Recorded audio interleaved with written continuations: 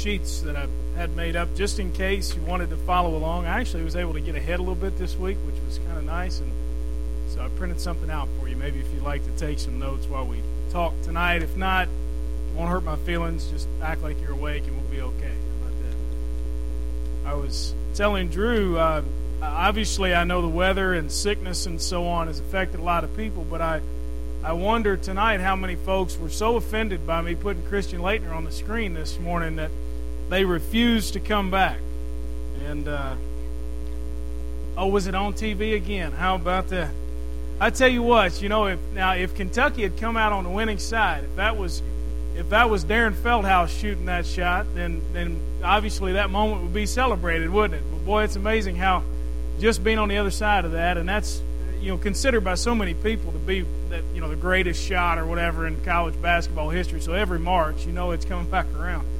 Anyway, I see. There you go. I'm telling you. It's just it's the way I know. See, he stepped on. Who was it? He stepped on Sean Woods. Yeah. See, there you go. So anyway, if you were offended, then by all means, I apologize. But it's amazing as we looked at this morning just to see, even in things as simple as being a fan of a ball team or a particular individual, how it really does have parallels with our Christian life. And the life that God calls us to is much like the life that we spend as a fan. Devotion, faith in the team, kind of sort of dressing up, so to speak, in the team's colors and whatever. And so anyway, I hope that as we looked at that scripture this morning that you were challenged to evaluate your life on your faith and devotion. I know this week was certainly that for me as I sort of get ready each week to preach to you. There's an awful lot that the Lord has to do in my heart to make me feel like I can stand here with any sort of credibility whatsoever and say anything to you. I realize each week I come completely unworthy to stand before you. I was praying this morning before I walked in from my office, and it just hit me, and these are my words to the Lord, that God, I'm not even worthy to even read your word, much less to preach it, and yet I'm thankful that God gives me the opportunity to stand in front of you, and in front of you in particular, not just random people, but in front of you and people that I have come to know and love. And so it's good to see you. I hope you had a good afternoon. I know a lot of us are not feeling well. I have 3, including my wife, at home that are not doing well, and it seems to go in cycles. We thought we were over it, and yet, unfortunately, we may not be. Tonight, I want us to look briefly at another part of Galatians that has to do with something that I think can get a little bit confusing for us. And I'll start with this. Think about your growing up times. Maybe for you that's been a little while. Maybe for you feel like, golly, that was just yesterday. How did it get here so quickly that time is gone? There are things certainly that you probably miss about growing up. Maybe the lack of responsibility that you had. You look back and you think, oh boy, I thought I was so stressed out and had so much going on. I think of our high school and college students as I have worked with those ages in the past and still today talk with them. And I remember what it was like not that long ago to feel exactly the way they do. Wow, I don't have any time. It's just amazing. I just can't find the time to do anything. I'm so stressed out.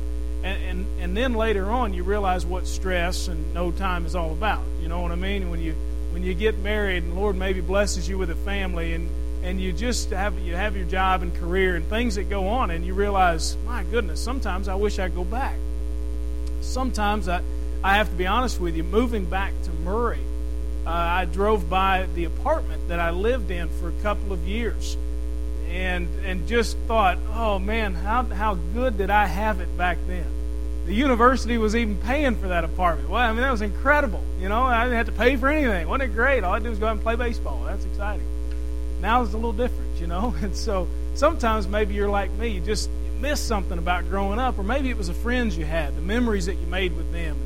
Maybe you bump into an old friend at a reunion of sorts, or just seeing them around town. Or it's amazing how that can just take you back, and you just think, oh, I really miss those times. And then there are things I'm sure you don't miss about growing up. Certain things that you weren't able to do. You couldn't do this or that, or you made some mistakes and some real not smart things to do, and you just realize, well, I don't want to go back and repeat all that stuff again. Or times may have been hard for your family. Maybe you went through some really difficult things. I know in our church, I'm sure, just like any particular group of people, there were folks who had some rough childhoods, who probably were not treated real well by their parents. And so maybe you'd say, I don't miss that, that's for sure. But it's interesting how we have things that we miss, things that we don't. And if you look around in our society, you see people who maybe grew up too fast. Maybe they had too much responsibility. And then we see people who they don't want to grow up. You know anybody like that? Maybe anybody in your life, maybe it's a friend, or maybe it's a son or daughter, or maybe it's a relative of some sort, or just somebody you work with maybe, or you've known. They don't want to grow up. You know, there's a term for that now, and it's growing, and they're called kidults.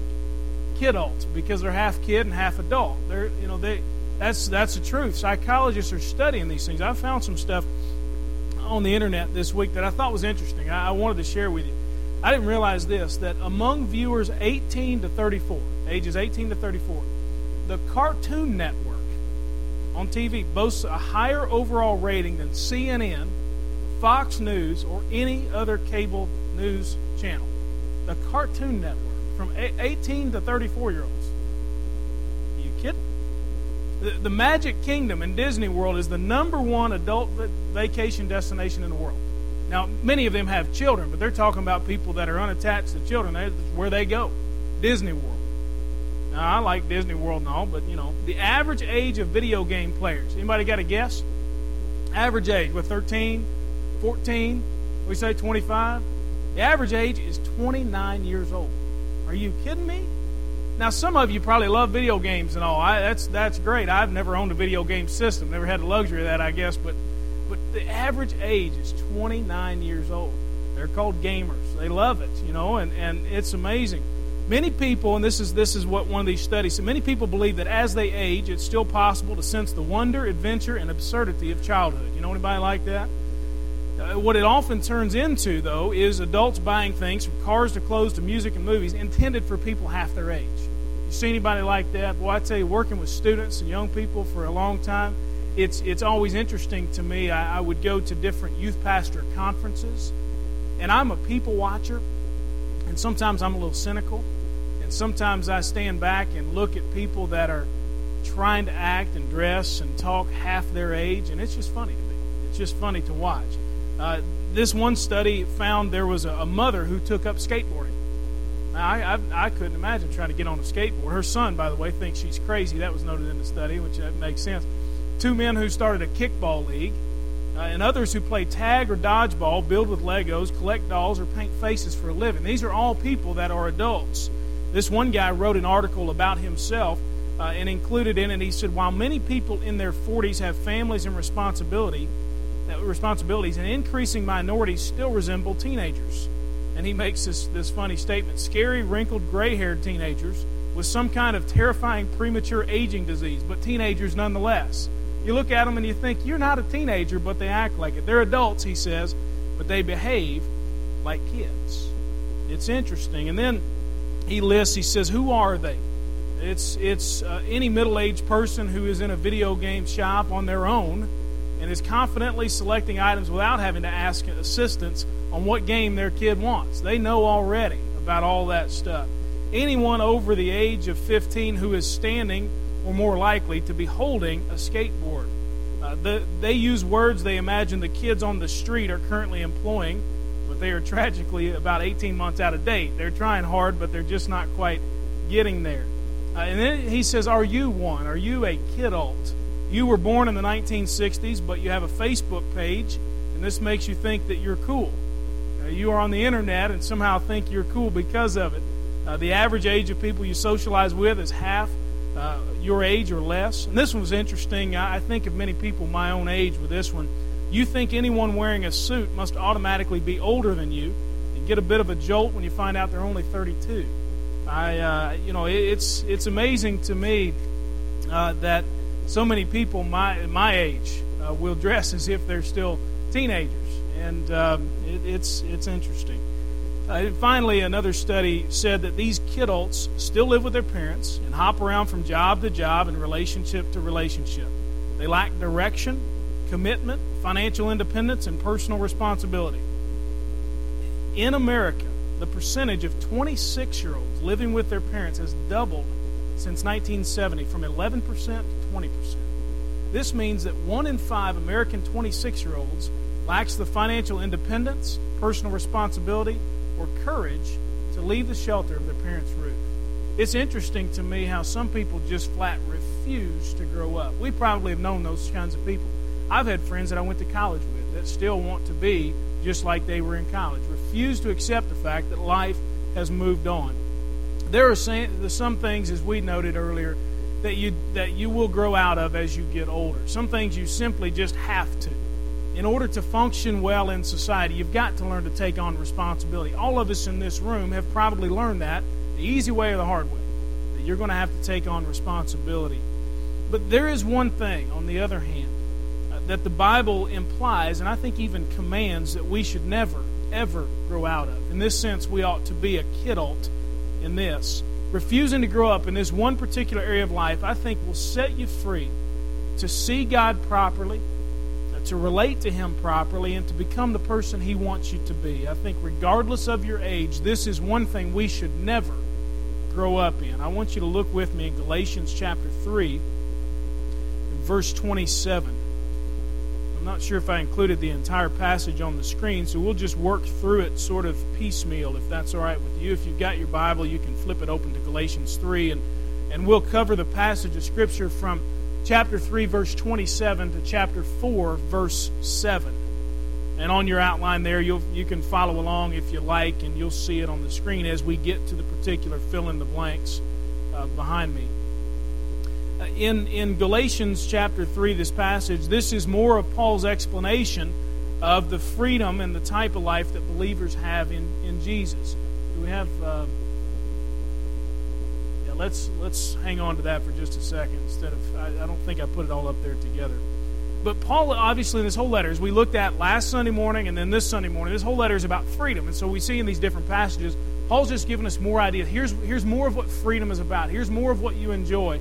And he gets to this particular passage, and I believe gives us something that if we'll approach it as a child, that we'll learn that we'll never grow out of it and be much better off. He talks about in this particular passage that we are given a spirit in verse 6.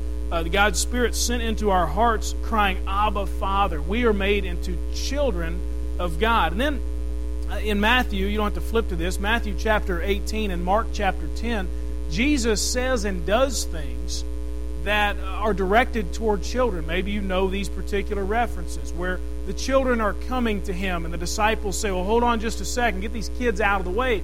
And Jesus says, no, wait a minute.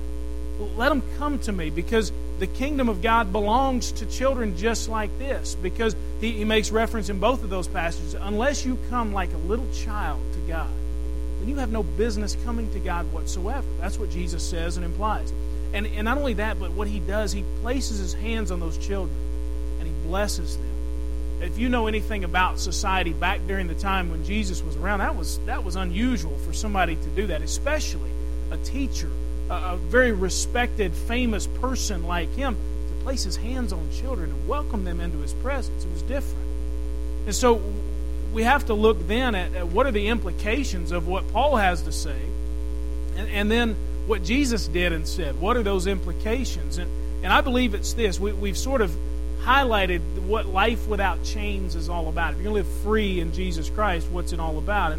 And I think that tonight, sort of, if you want the sermon in a sentence, if you wanted to say, here was the point tonight, here's what we talked about, it's this: that there are some things we simply don't need to grow out of, because life without chains, I believe Paul will show us, and Jesus obviously did, life without chains is possible when you take hold of the benefits and you fulfill the responsibilities of being God's child. It's interesting how it's a two-way street. You take hold of the benefits and you fulfill the responsibilities of being God's child. This passage in Galatians begs that we understand what it means in great detail, because like any family relationship, any relationship that you have, there are both benefits to that and responsibilities. Think about when you were a child. You had benefits of being in your particular family. For me, it was that I grew up in a Christian home. I had parents who were committed to one another. That was a great benefit to me, that I got to see a Christian marriage in action. Parents who led their children to the Lord. That was a great benefit. It was also a benefit to me, I know I refer back to it from time to time, that my dad taught me to play baseball. It wound up paying for my education in college. Tremendous benefit to me, the family that I grew up in. And yet there were responsibilities as well.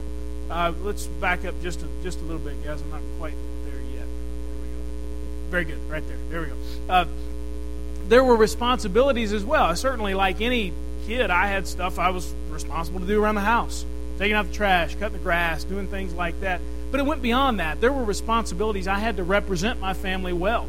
One of the things that's interesting that we're trying to teach our young children now is not to embarrass our family in any way. And that may sound kind of harsh and sort of legalistic, and that's not my heart in it.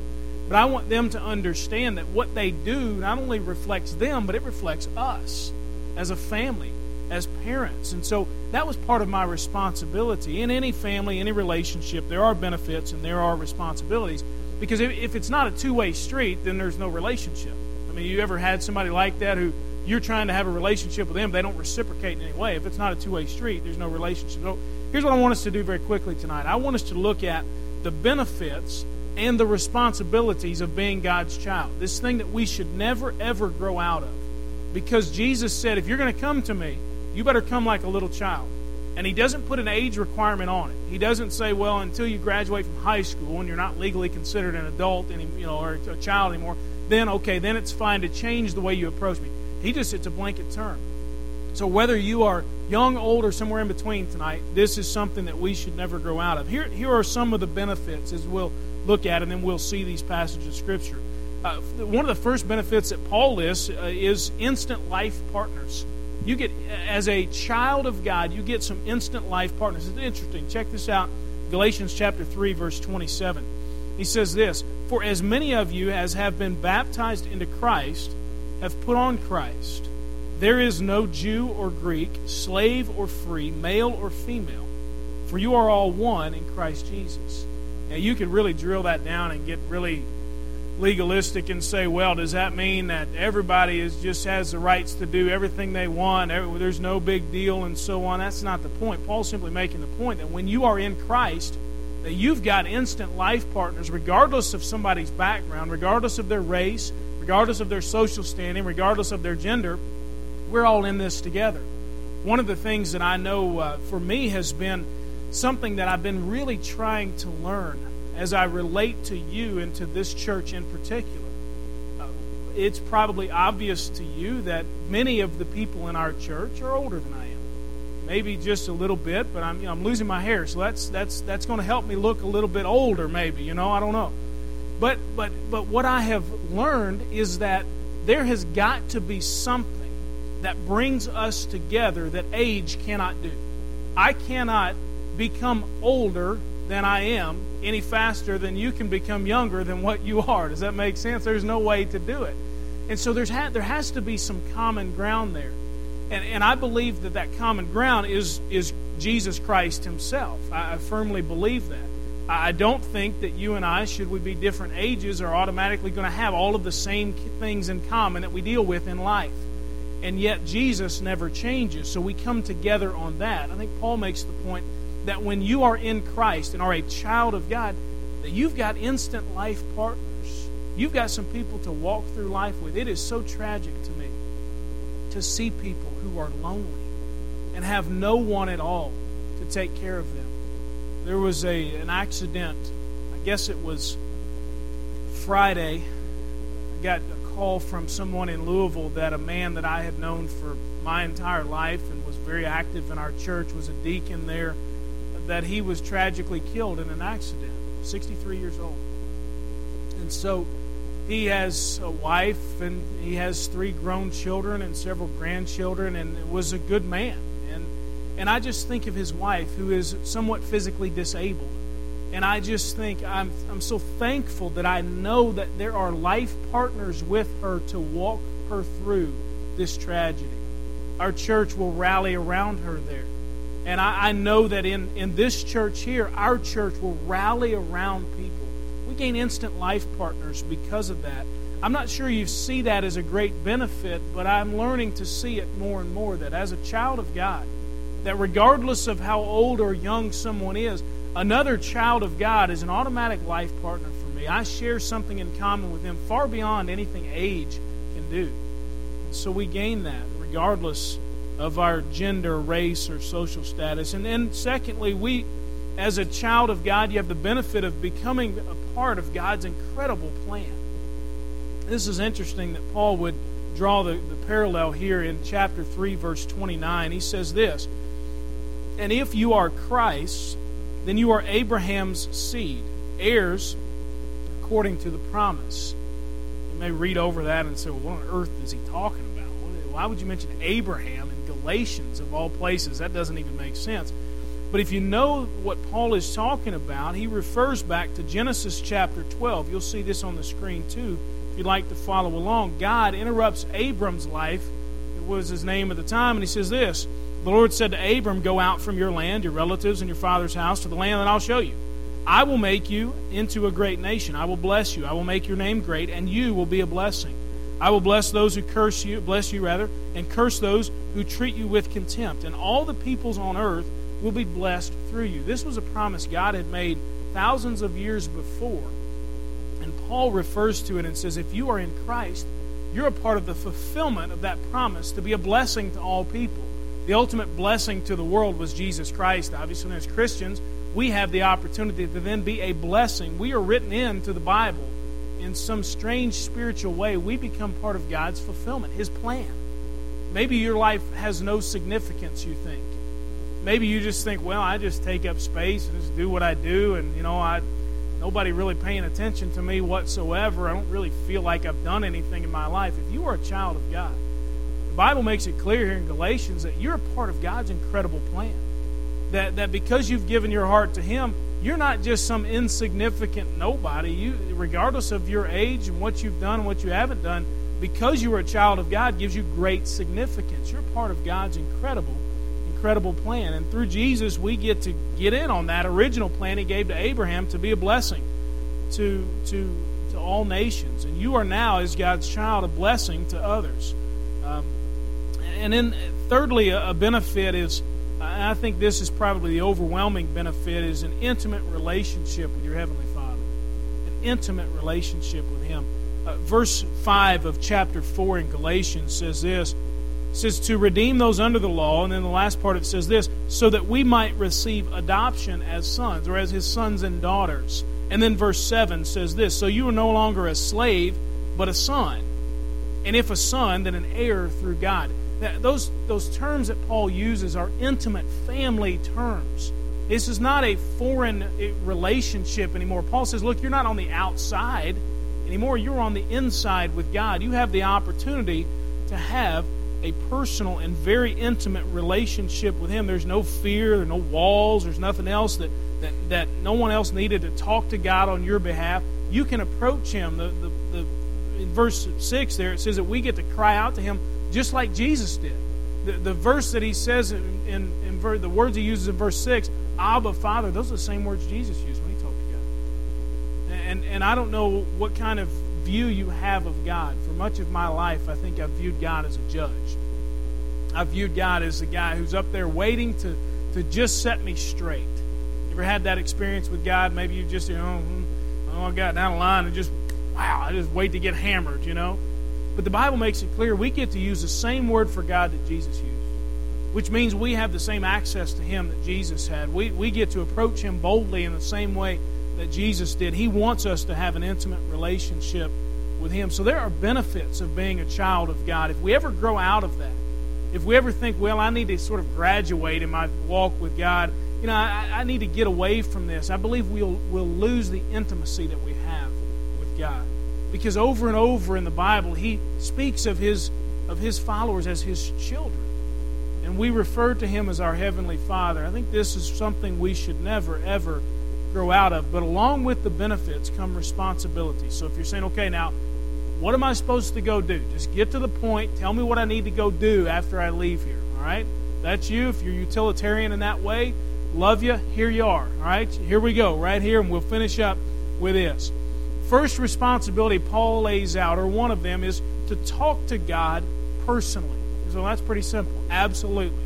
Talk to God personally. Again, referring to chapter 4, verse 6, Paul said again that we have this spirit in us that allows us and urges us and commands us to cry out to God, to talk to Him very personally. I would love it. I would love it to be able to hear some of your prayers as you talk to God personally. And I realize that's it is a very personal thing, and I don't want to intrude on that. But I absolutely love to hear people pray that talk to God like they know Him. You ever heard somebody talk to God like they know Him? I mean, just really like they've been talking to Him for a while. They don't treat Him as if He's some far off deal. They don't treat Him as if they're praying to impress everybody else. They just talk to God like they know Him. I think that Paul shows us that not only do we have the benefit of talking to God that way, we have the responsibility of approaching God very personally. Because if we're truly going to be children of God, we've got to approach Him like He's our Father. You would not, if you have a great relationship, a very loving relationship with your dad, talk to Him the way we sometimes pray to God. It's amusing sometimes, isn't it, to hear our prayers, and it's a laundry list of things that we want. I wouldn't talk to my dad that way. My dad was in town today. I didn't ask him for anything. I just sat and talked to him for a while. Hey, Dad, how's things going? We talked a little bit about sports, and we talked about this and that, and we just kind of talked. Wasn't anything I asked for. I didn't have a list of stuff. Now, my kids were. That's a little different. That's Grandpa. But and he bought everything. It's amazing. My dad's lost his mind when it comes to my kids. But anyway, in a healthy relationship with a loving father, it's not all about what you want, what you can get. It's about getting to know Him a little bit. It's about enjoying, sharing mutual interests, and just talking to Him personally. I wonder sometimes how much do we really know about what God cares about? Do we talk to Him in that way, that we understand what really makes Him happy, what His joys are, what He sees in the world? We just say, you know what, God, show me how you see the world.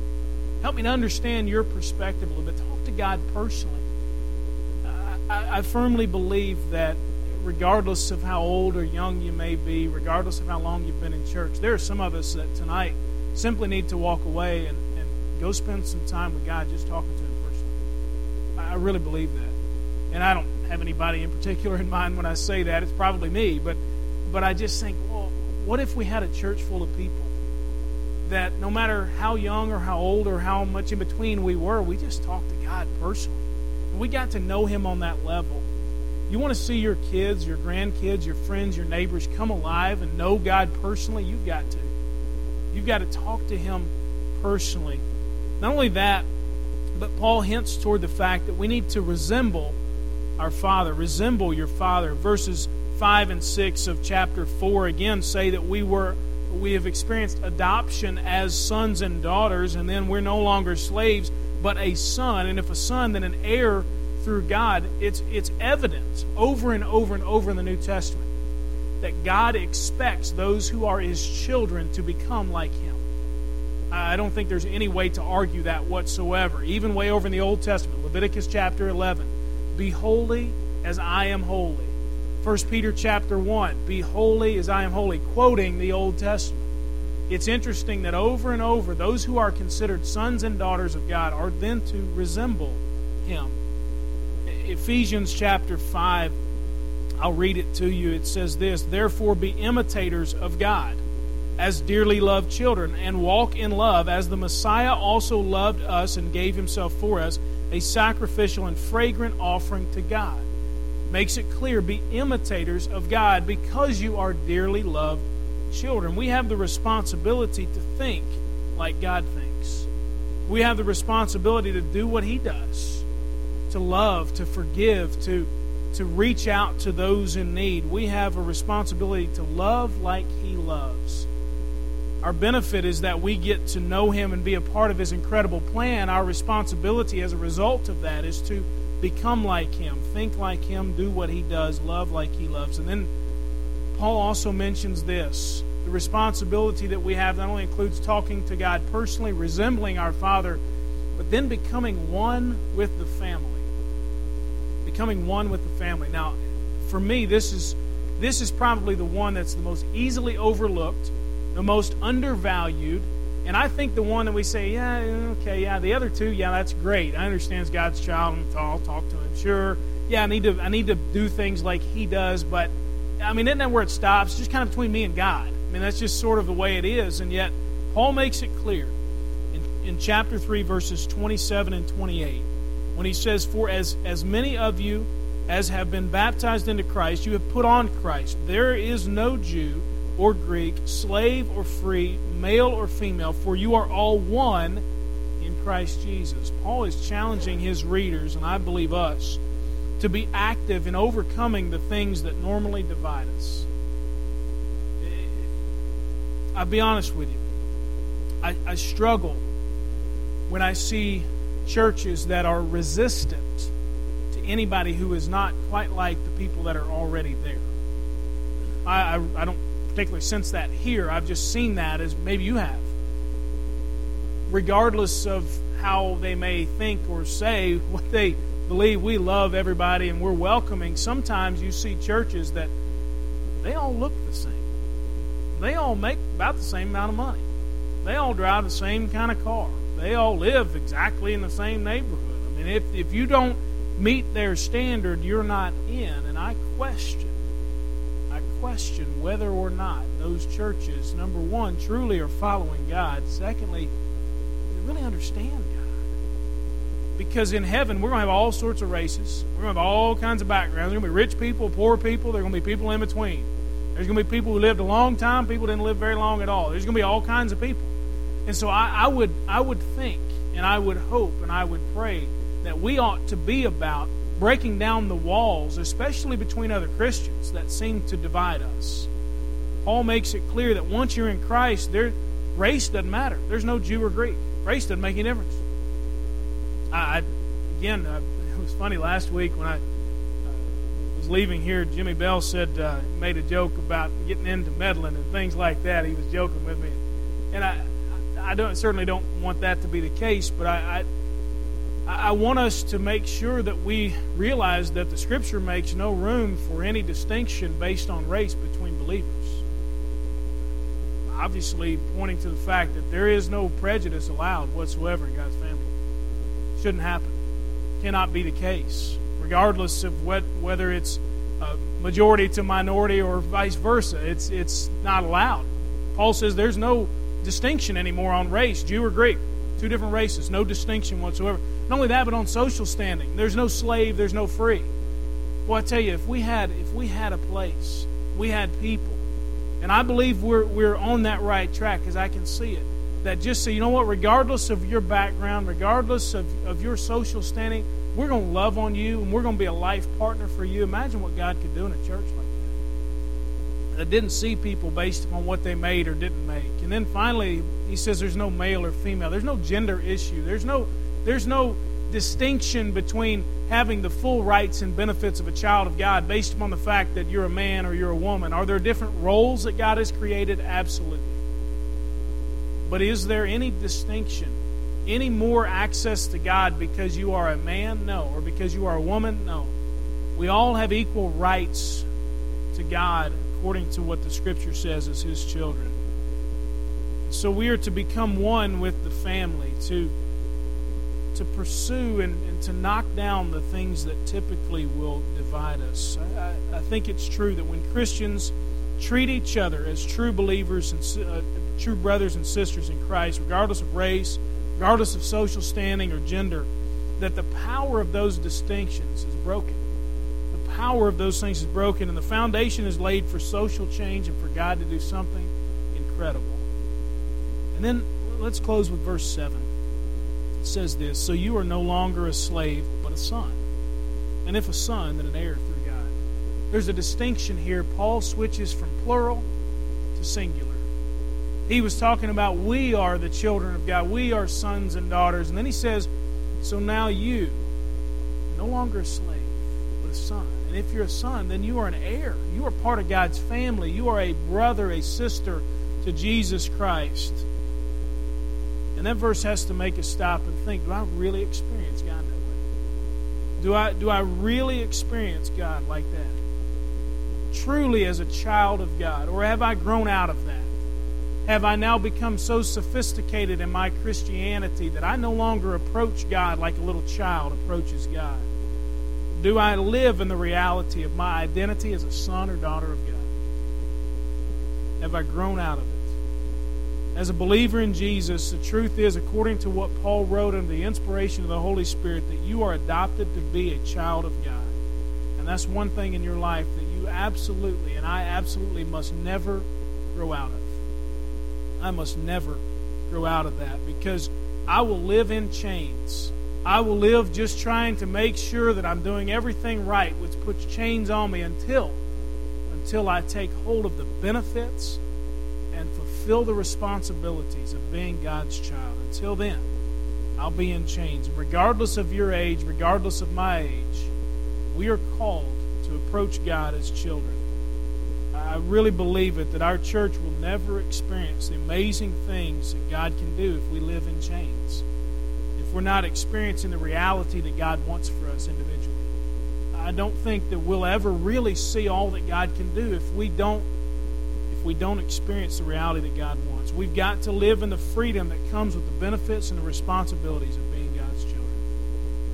And I've wondered, what if we had a church full of people who were life partners for each other? Many of you have those relationships. I'm so thankful for that. I see it. I walk around to some of our classes on Sunday morning, and I smile when I leave because I know there's some life partners. What if we had a church full of that? Full of those people. That on Sunday morning, folks paid attention to who's there and who's not. If they're not there, they don't call to say, where you been? We call to say, hey, we haven't forgotten you. How you doing? Hope everything's okay. We're life partners with those people. What if we had a church full of them, full of people who saw themselves as a part of God's plan for blessing those around them? Who said, I get to be in part of God's incredible plan. I'm going to be a blessing. And people who intimately talked with God, whose lives were so full of just being around God that you walk away from them and you think, my goodness, there's something different about them. You know somebody like that? You just think, well, I've been around that person. I've been in the presence of God. Because I know they have, and it rubs off. What if we had people in our church across the board who resembled our Heavenly Father? We thought like Him, we loved like Him, we did the things He did. And what if we had people in our church across the board who became one with the family of God, who didn't let any of the barriers, any of the distinctions that normally divide us, we didn't let any of that stuff stop us? There are great benefits to being a child of God, and there are great responsibilities. That's one thing where we need the Peter Pan syndrome. We need to never grow up. Never grow out of being God's child. We need to be kidults when it comes to approaching God. We need to say, you know what, God, I don't care how old I get, how much Scripture I read, how sophisticated I'm supposed to act. I'm going to come to you as my Heavenly Father. And I don't want my relationship to ever change like that. Maybe tonight you need to walk away and just say, you know what, I need to talk to God like He's actually my Father, like He actually loves me, and He's got something to say. Maybe you just need to say, you know what, I just haven't been loving the people of God like I ought to, and I'm going to do something this week. I'm going to love on somebody who's a child of God. Or maybe there's something else that you take away, but don't ever grow out of being a child of God. Have the Peter Pan syndrome. I am never going to grow out of that. Never going to grow up. I'm always going to be a child of God. Let's pray and then we'll close. God, thank you for your word. Lord, help us to know how not to grow out of being your child. Well, we know that we shouldn't. We know that you want us to approach you with simple faith and trust, just like a little child does. God, I pray you'd fill our church up with people that are just in love with their Heavenly Father. Talk to you personally and love on their brothers and sisters. That get in on being a blessing to other people. We break down distinctions and we love people regardless. So God, make us that kind of people. Make us that kind of church. God, I pray for your Spirit just to be poured out on this place. Now, what a testimony it would be to be able to see a church in Murray, Kentucky, where God has come alive, where Jesus is absolutely exalted, and that's all we care about. God, change our hearts if need be. Inspire us if that's what we need. Keep us going if that's what we need. God, I pray that across the board, for our young people, our folks in between, and our older people, that all of us would understand the benefits and responsibilities of being your child. Thank you for that privilege. Help us to live in it, to enjoy it, to fulfill those responsibilities. We thank you, Jesus. Thank you for going to the cross to make all that possible. It's in your name we pray. Amen. Would you stand with us and we'll